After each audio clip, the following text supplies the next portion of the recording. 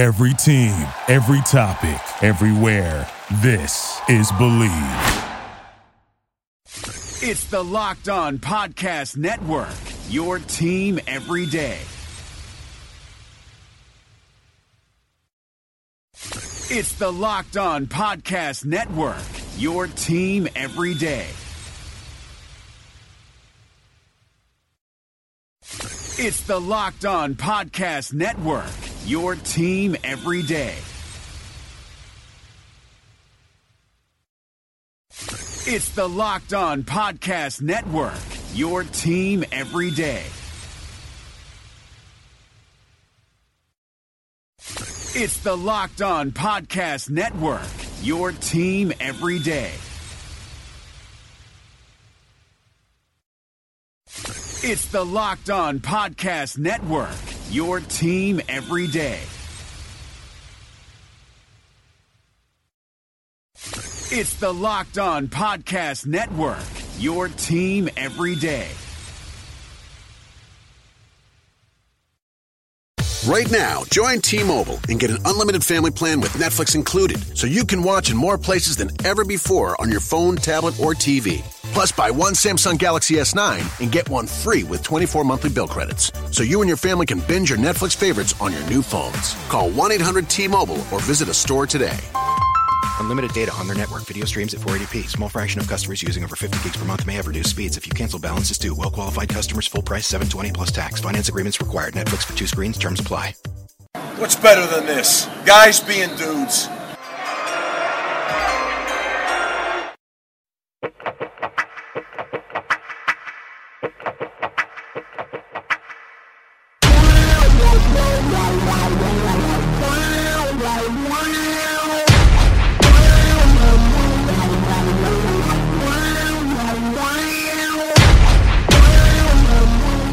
What's better than this?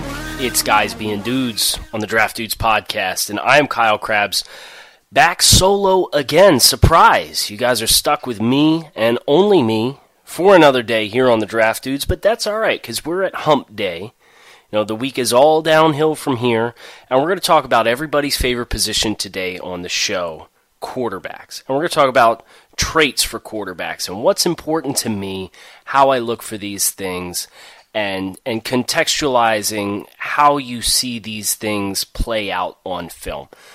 So first and foremost, I know we keep promising SEC divisional breakdown for you guys, and we will get that when Joe is back from his hiatus from the show. I think he's just sick of me, you know. Usually the summer's a time for time away from one another, and Joe and I really never let the foot off the gas, so I think he's just milking this time away and enjoying a couple of days without having to listen to me ramble on for the podcast. So, Joe, if you're listening, I hope you're enjoying your time away. Don't have too much fun without us, and we look forward to having you back on Friday's show. Today, I have a couple of administrative things that I thought about making a show about, and I'm not quite ready to get into them yet, so I do want to tease them here at the top of the show. The first and foremost is I have been doing a statistic analysis of my physical size and athleticism rating that I've been using to evaluate players in size and athleticism. This is a tool that was new to me last year, and the way that I came up with it is I combined a size measure, which is based off of historical data, looking at every player that passes through the combine and what their personal size measurements are in relation to the historical context of players at that same position, and an athletic measurement, which is taken the same way. It's a historical context piece looking at how a player tests in specific tests in which I deem to be relevant based on functional applications, and grading them based on standard deviations away from an average score in those tests. You put those things together, you put them through this formula that I've crafted, you have a physical size and athleticism rating.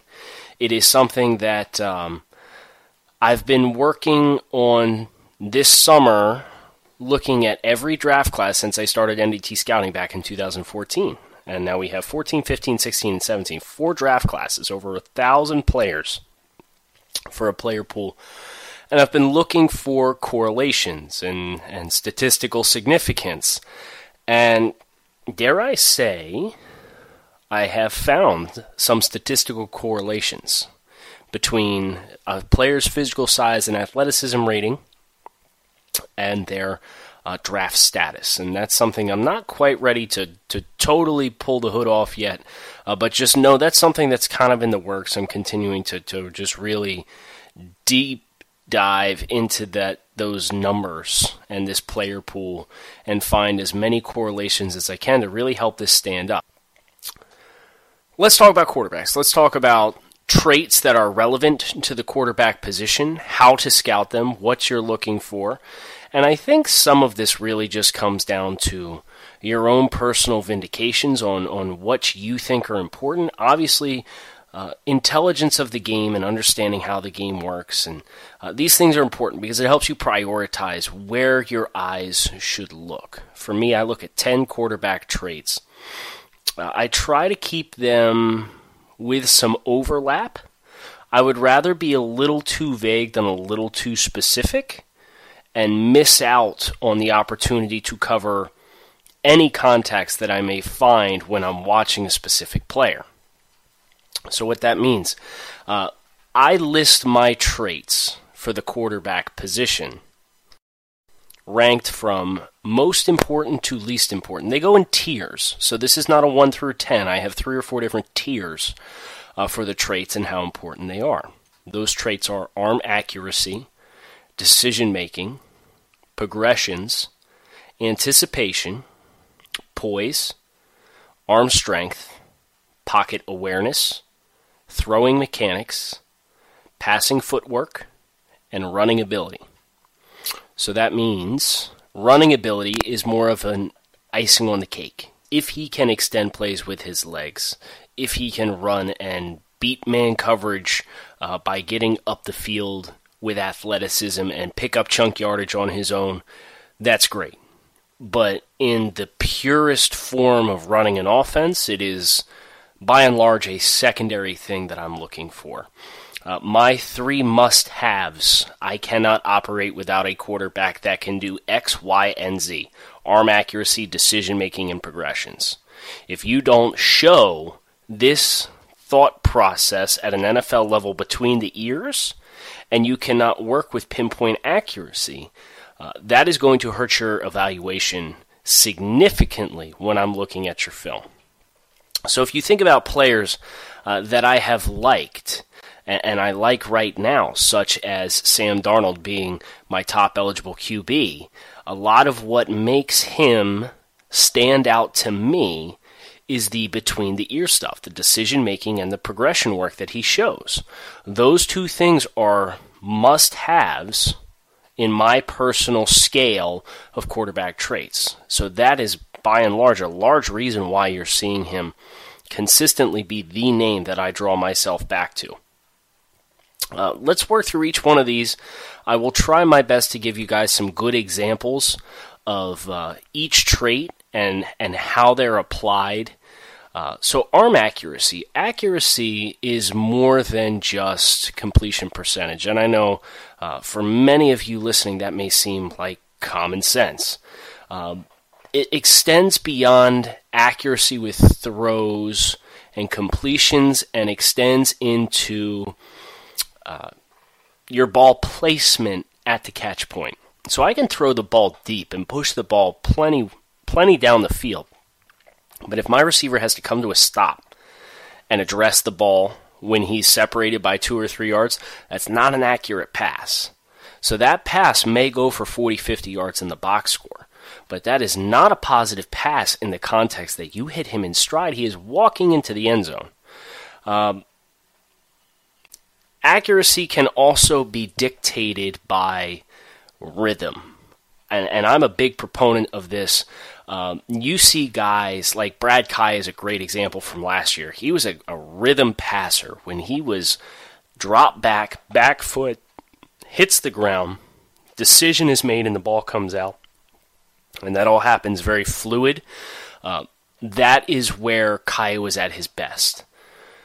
But, as soon as the script is flipped away from exactly what you're expecting to see, then you see Kaya kind of break down. And this is where it's important to talk about overlap with traits. The ball placement and accuracy goes out the window. And a lot of that also has to do with what my fifth positional trait is, which is poise, the ability to stand in the pocket, be calm with chaos around you, and make accurate decisions and stay true to your throwing platform. Kaya struggled with that. I think another guy that struggled with that was Deshaun Watson, who actually finished as my QB1 last year by a moderate margin, but not a huge margin over Mitch Trubisky. I had first-round grades on both these guys. Watson was actually my fourth overall player in 2017. His arm accuracy summary reads as follows: can get out of rhythm and not accurately place throws into the intermediates. Prone to overthrowing vertical throws. When in rhythm, has dominating stretches of pinpoint accuracy and is capable of threading needles into tight coverage to all levels. So, how do you quantify that? As somebody who's trying to assess the tape, the way that I attack each and every one of these traits is I'll say a perfect score, 100% is just outrageously good. 90% is very good. 80% is good. 70% is average. 60% is below average. 50% is terrible. I give each one of these traits a number, and I quantify them that way. And that helps me keep myself honest instead of just arbitrarily putting a round value on a player based on what my specific notes are. Each one is weighted appropriately because I feel some of these traits are more important than others. They are given a percentage of the points eligible for each trait. You add them up, divide it by whatever your total number is out of, and boom, there's your film assessment score. Then it's up to you to dictate how your scale works and work from there. Watson, for me, those dominating stretches really helped him. You get concerned when you see a guy that gets out of rhythm and will overthrow down the field and is prone to, when he tries to push the ball down the field, kind of putting too much air on the ball and letting it float. This can be another crossover straight from arm accuracy into arm strength. Reading Watson, again, his assessment. Has the strength to push the throws into any area of the field effectively.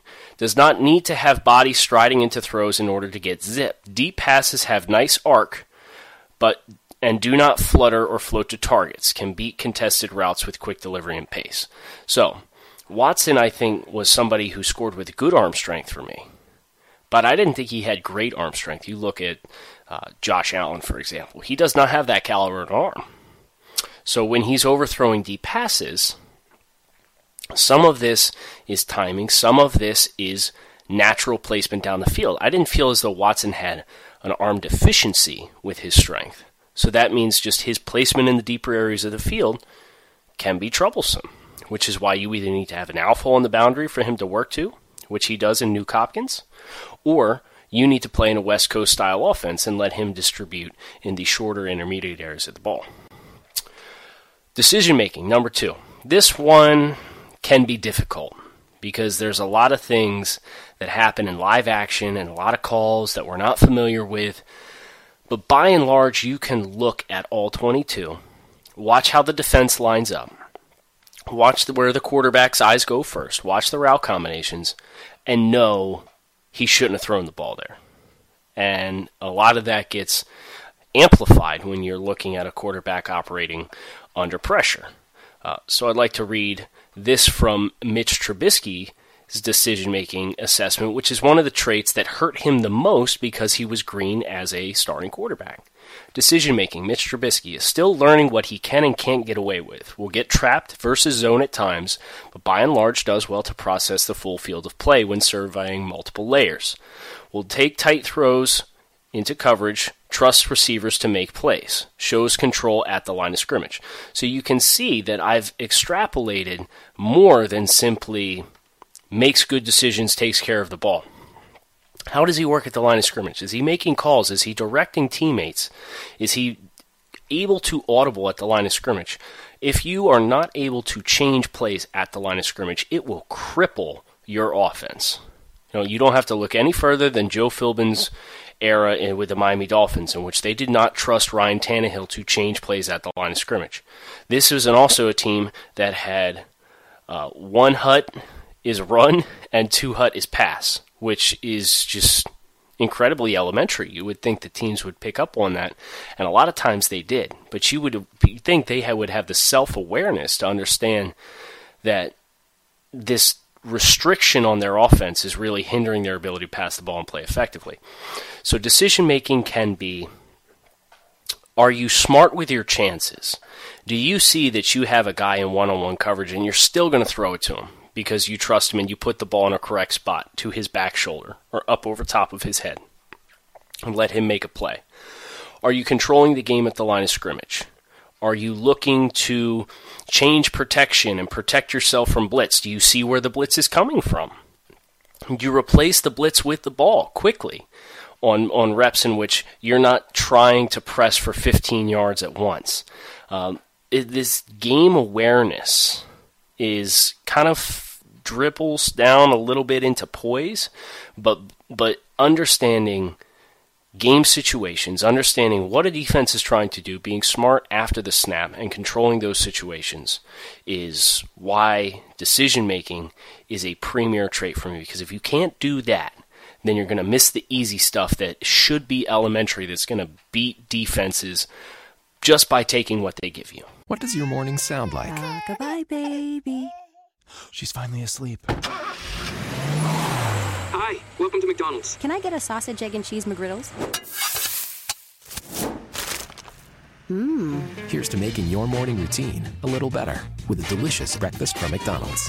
Mix and match two of your favorites for just $4. The Sausage McMuffin with egg and the Sausage, egg, and cheese McGriddles. Prices and participation may vary. Cannot be combined with any other offer or combo meal. Single item at regular price. Progressions. Progressions is something that I've really found myself coveting more and more as I get more and more Coaches All 22 tape. It's difficult to appreciate progressions when you are not seeing the back end angle.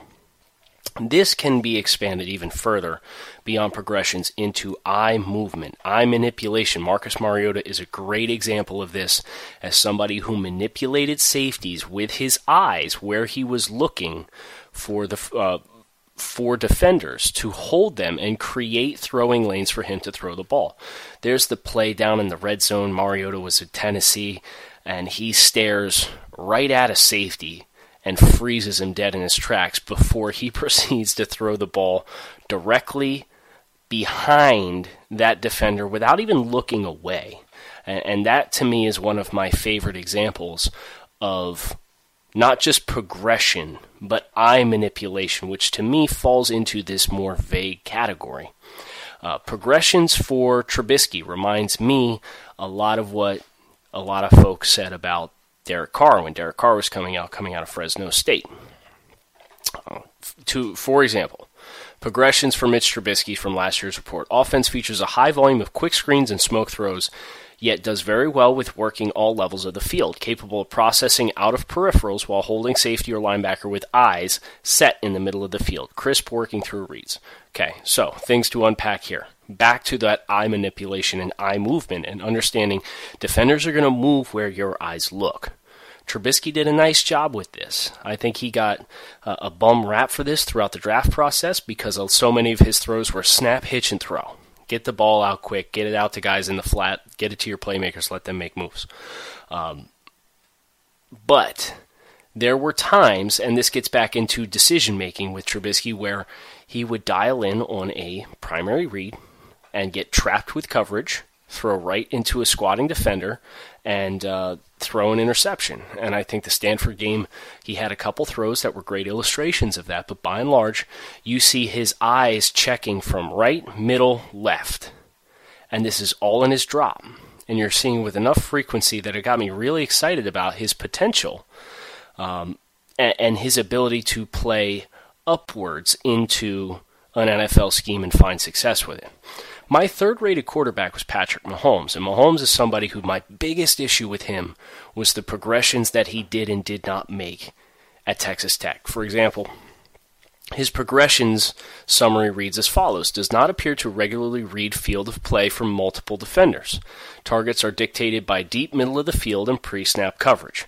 Will need to prove capable in processing full field route concepts with consistency and timing. The timing is the big thing here. Timing kind of involves anticipation as well, working on your pass drop, having that decision made when the back foot hits the ground. And this is something that we've already talked about with Brad Kaaya. When Brad Kaaya did this, he was very difficult to stop.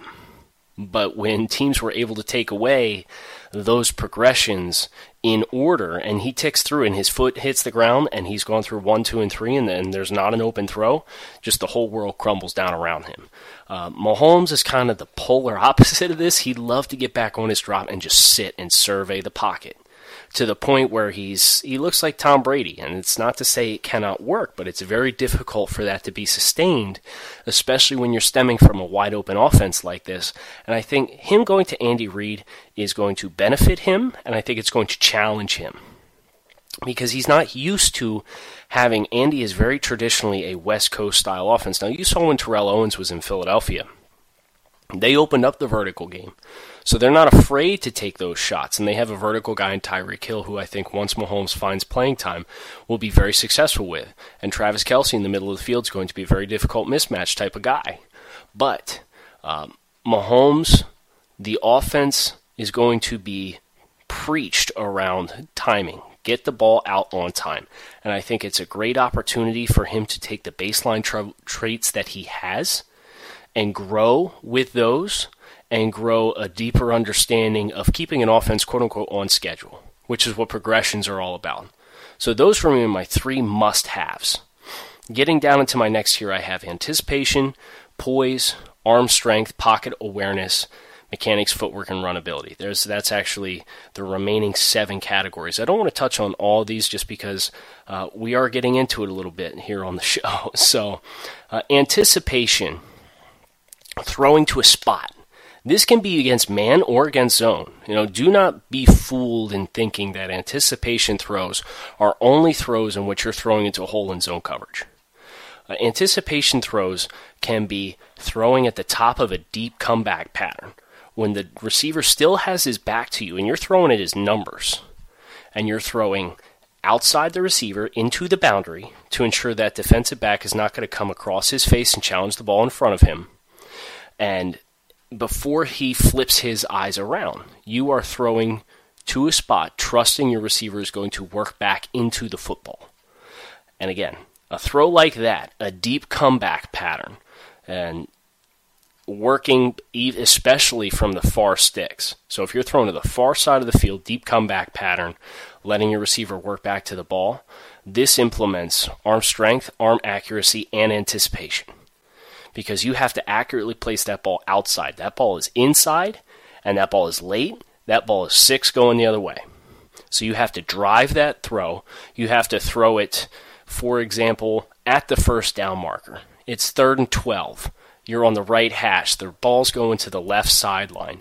You've got to get back. You've got to drive that ball with confidence at the first down stick, because that receiver's pushing beyond the first down marker, working back, can catch that ball right on the sideline, but you need to throw it shaded out of bounds. Do not throw it back inside of the numbers, because that's 6 going the other way. So that looks at accuracy, strength, and anticipation, because if that ball's late, that ball's broken up. So that is a great throw. If you're looking for a single throw to really quantify, okay, this is a great way to look for NFL traits in a quarterback. If he can throw the far hash, deep comeback pattern, you got yourself something to work with there. Poise. Poise is stepping up against rush, knowing your offensive tackle is beat, sliding up in the pocket, and controlling those situations. Understanding, okay, I have a rusher that's bearing down on me. I can move laterally, but if I move too soon, he's going to mirror me. So it's staring down the barrel of the gun, waiting until the last possible second, and then sliding out of the way, avoiding the rush.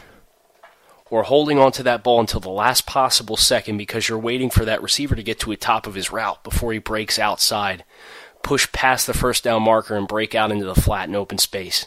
And you got to hold that ball, wait, and then throw. Because if that ball comes out early, you're going to take heat off the ball.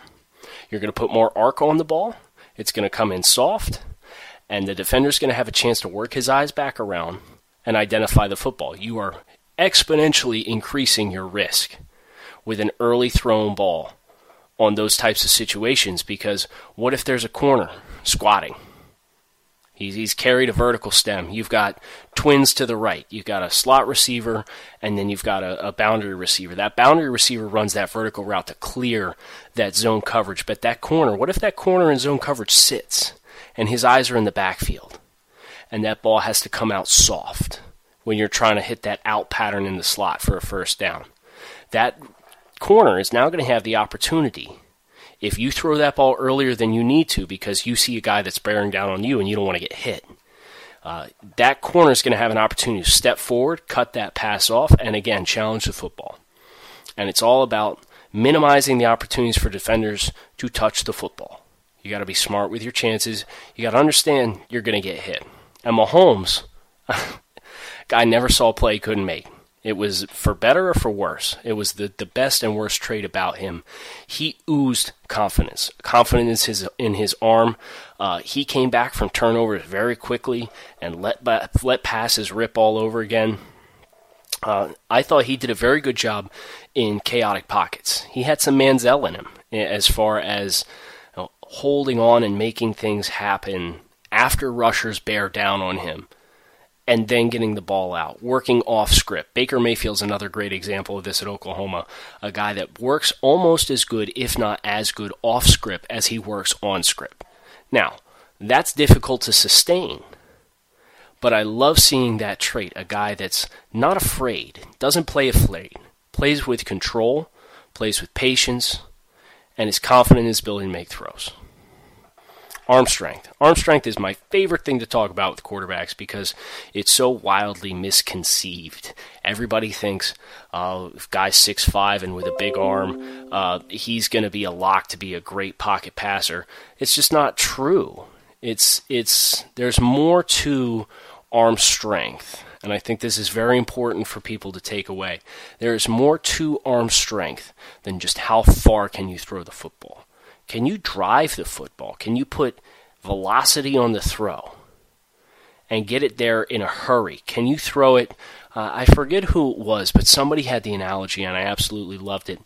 It's a car wash throw. It's a throw that you throw through the car wash, and it gets through with perfect placement and heat, that ball comes out the other side, and it's not even wet. Think about that concept, the drive-through car washes. It's a big open tunnel. And there's so many things going at once, and they're moving in and out, and you see the target on the other side of all these moving parts, all these defenders between you and your target in the window you're trying to throw the ball. And you drive that ball, hammer it through that window. The ability to drive a ball is more important than how far vertically down the field you can throw a ball.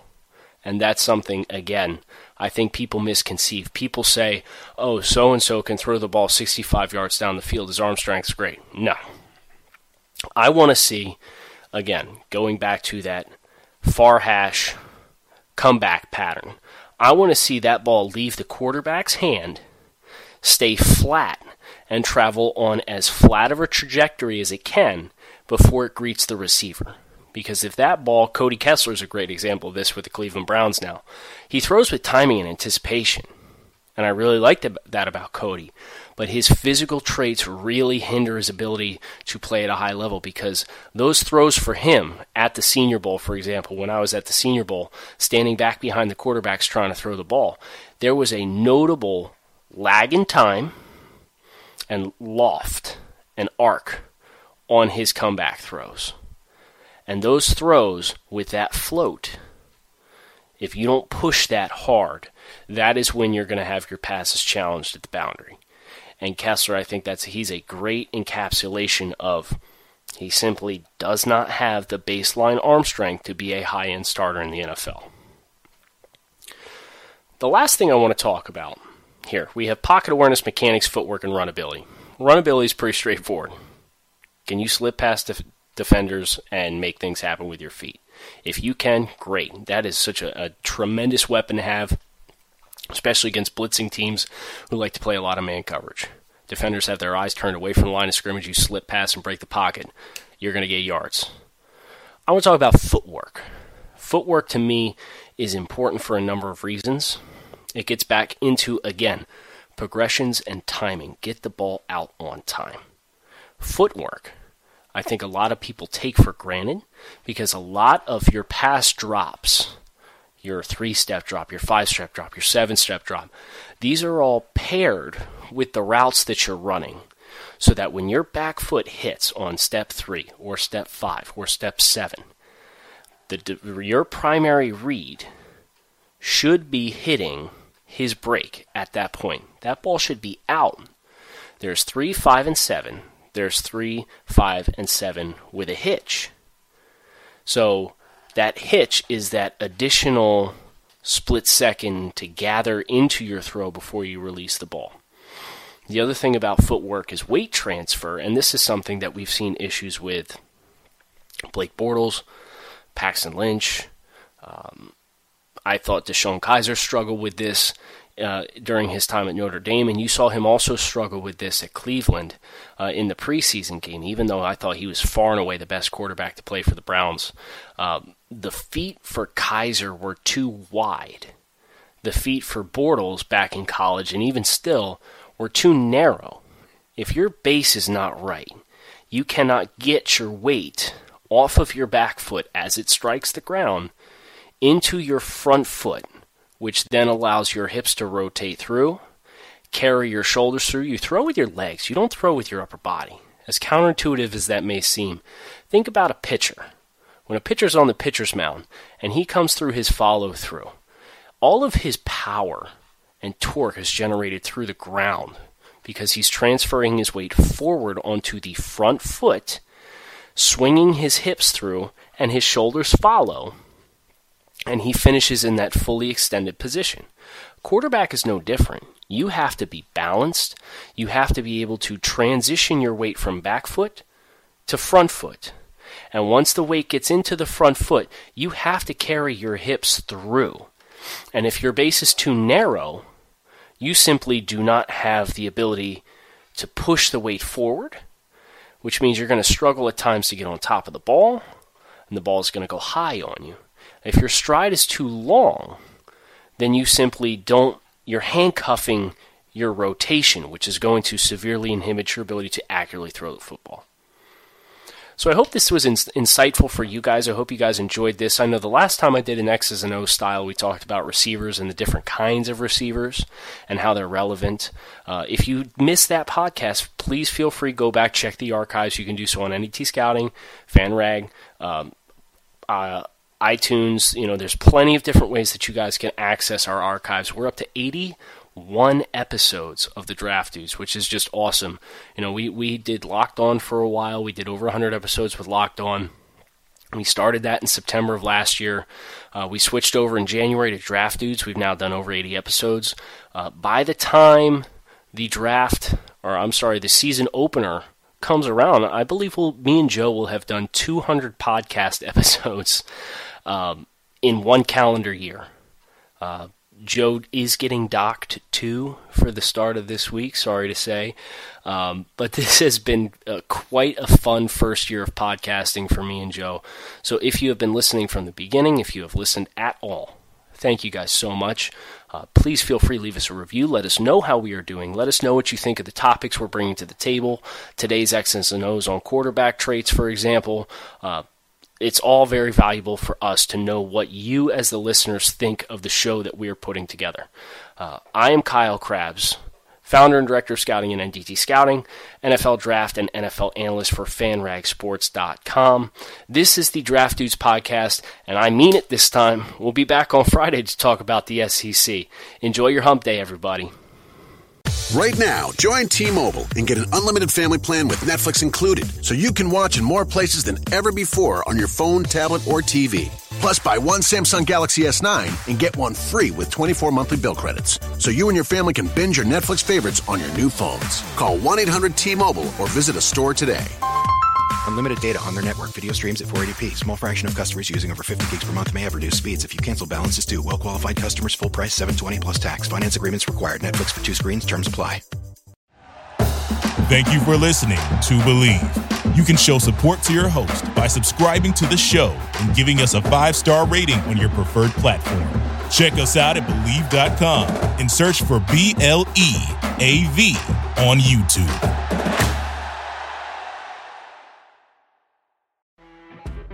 You know when you're listening to a true crime story that has an unbelievable plot twist that makes you stop in your tracks?